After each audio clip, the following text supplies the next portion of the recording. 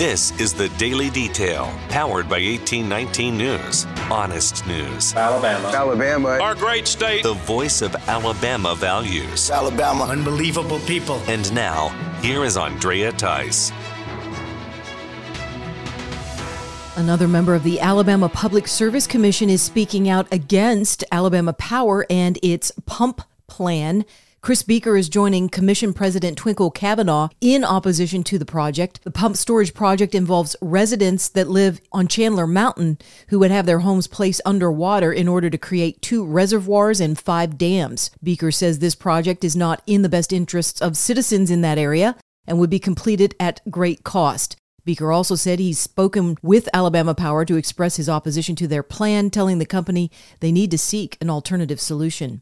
The movement continues in Alabama to disconnect the libraries in the state from the American Library Association, which is currently under the leadership of a self-proclaimed Marxist lesbian, Emily Drabinski. The ALA is a nonprofit group that says its main mission is to advocate for the library systems, but as of late, they have become blatantly radical in refusing to remove sexually explicit or pornographic children's books, claiming it would be censorship. Drabinski is still clinging to power as president of the ALA, saying she will not stop from her political commentary or activism. Drabinski was elected to the position in 2022 and quickly took to social media to talk about the collective power that she plans to build and wield in this world as a Marxist lesbian. States like Texas and Florida have led the charge in extracting their state libraries from the ALA. Alabama has come on board with that effort as well, following multiple showdowns that occurred in the past few months among parents and library boards when it comes to books that were put on display during the June Pride Month for LGBTQ people. The Alabama Public Library System is currently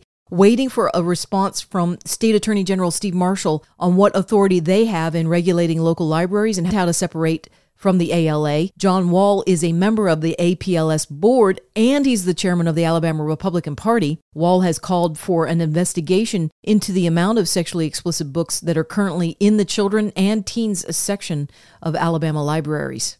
The Southeastern Grocers Incorporated, which is a company that includes Winn Dixie stores across the South, has now been purchased by German-based supermarket company ALDI. The purchase amounts to about 400 grocery stores in the southeast states of Alabama, Georgia, Louisiana, Mississippi, and Florida.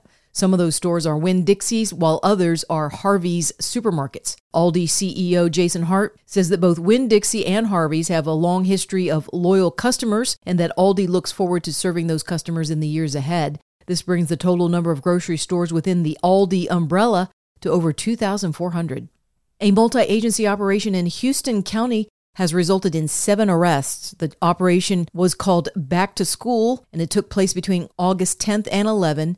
In order to remove child predators that are on the streets. All 7 men were arrested after they made efforts to travel to Houston County with the plan to have sex with a 14-year-old female in exchange for money. Undercover agents within the Houston County Sheriff's Office posted the online ads as part of this sting operation. The former quarterback for the Crimson Tide football team, Tua Tagovailoa, has started a fundraise for the victims of the Maui fires. Tagovailoa is a native of Hawaii and has created the Tua Foundation for receiving those donated funds. The fires ravaged certain areas on Maui this past August 8th, including the town of Lahaina, which had many native families living in homes that were over 100 years old. So far, over 4,000 residents in that area are requiring emergency shelter after losing everything. The Rocket City has successfully launched itself into the #1 slot as U.S. News & World Report has named Huntsville as the best place in the U.S. for families that are relocating. Huntsville came on top of San Jose, New Mexico, and Green Bay, Wisconsin. The report shows that Huntsville has a median annual salary of $61,000 a year, which is above the national average, and the cost of living only dips into 19% of that annual household income. Huntsville came in at #2 last year for the same rankings list.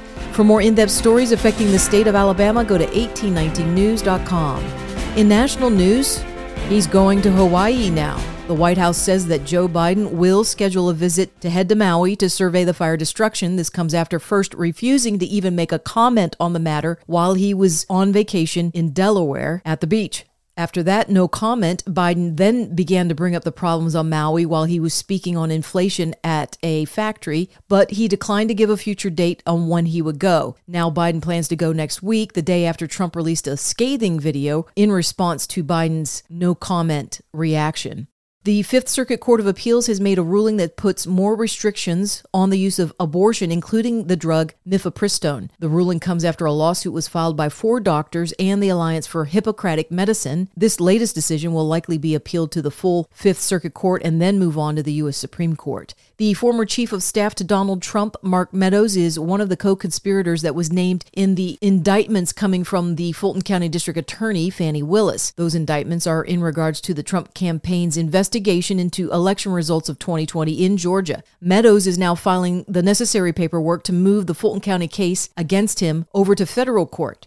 The attorney for Meadows, George Terwilliger, argues that the charges stem from Meadows' role in the White House, which is at a federal level, and should be prosecuted at this same level as well. Terwilliger also noted that the charges against Meadows are not really criminal, but are connected to his job duties as chief of staff, like setting up meetings, phone calls, and visits with the president. And he says this would create a scenario in which state prosecutors and state courts are interfering with federal official duties. The rest of those who were named in these indictments, including Trump, may very well do the same as Meadows' attorneys just did in trying to move this to federal court. And speaking of the Trump administration, former Vice President Mike Pence has gone on the record as declaring that the 2020 presidential election results in Georgia were correct and not stolen. Despite what the former president and his allies have said for now more than 2.5 years, and continue to insist to this very hour, the Georgia election was not stolen, and I had no right to overturn the election on January 6th. Pence made the comments at the National Conference of State Legislatures, which was held in Indianapolis. Pence is also putting himself in direct opposition to whatever documents and facts that Trump intends to reveal this coming Monday at a press conference. Here is attorney Ray Smith detailing the discrepancies found shortly after the 2020 presidential election. 66,248 underage and therefore ineligible people to illegally register to vote before their 17th birthday, when the law requires 17 and a half years old. At least 2,423 individuals to vote who were not listed as registered. 1,043 individuals to cast ballots who had illegally registered to vote using a post office box. 4,926 individuals voted in Georgia who had registered to vote after their Georgia voter registration date, thereby canceling their Georgia voter registration. 395 individuals to vote in Georgia who had cast ballots in another state, which is illegal in both states. 15,700 individuals to vote in Georgia who had filed a national change of address with the United States Postal Service prior to November 3rd, 2020. 40,279 individuals to vote who had moved across county lines at least 30 days prior to Election Day and who had failed to properly re-register to vote in their new county after moving, also in violation of Georgia law.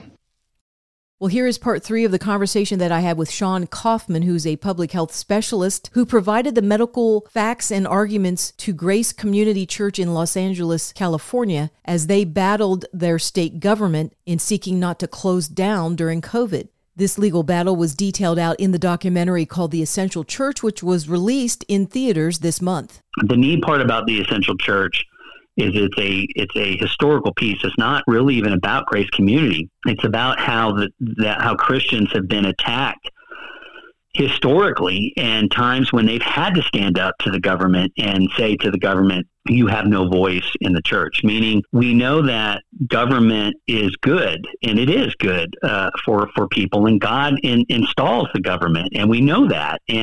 But the problems in history have always come when, church and government are supposed to be working together in a community, because you get the best when they work together. But when one tries to supersede the other, that's when an imbalance occurs, and that's when historically you see some of the problems, as we saw with COVID. The state tried to take authority over the church. And that was a problem.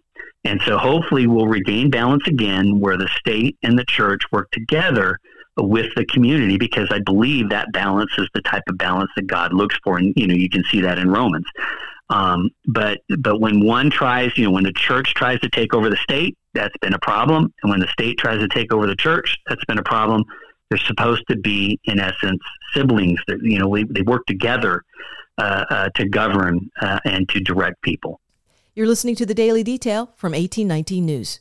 If you are enjoying The Daily Detail and want to make sure that these reports come up easily on your smartphone, then be sure to hit the subscribe or follow button on whatever podcasting app you are using. It's usually on the main page of The Daily Detail. That could be on Spotify, Apple Podcasts, Podbeam, or some other app. And also be sure to visit 1819 News for more reliable, up-to-date information on what's going on around here in Alabama. You can also join 1819 News by becoming a member, which will get you exclusive content as well as 1819 merchandise.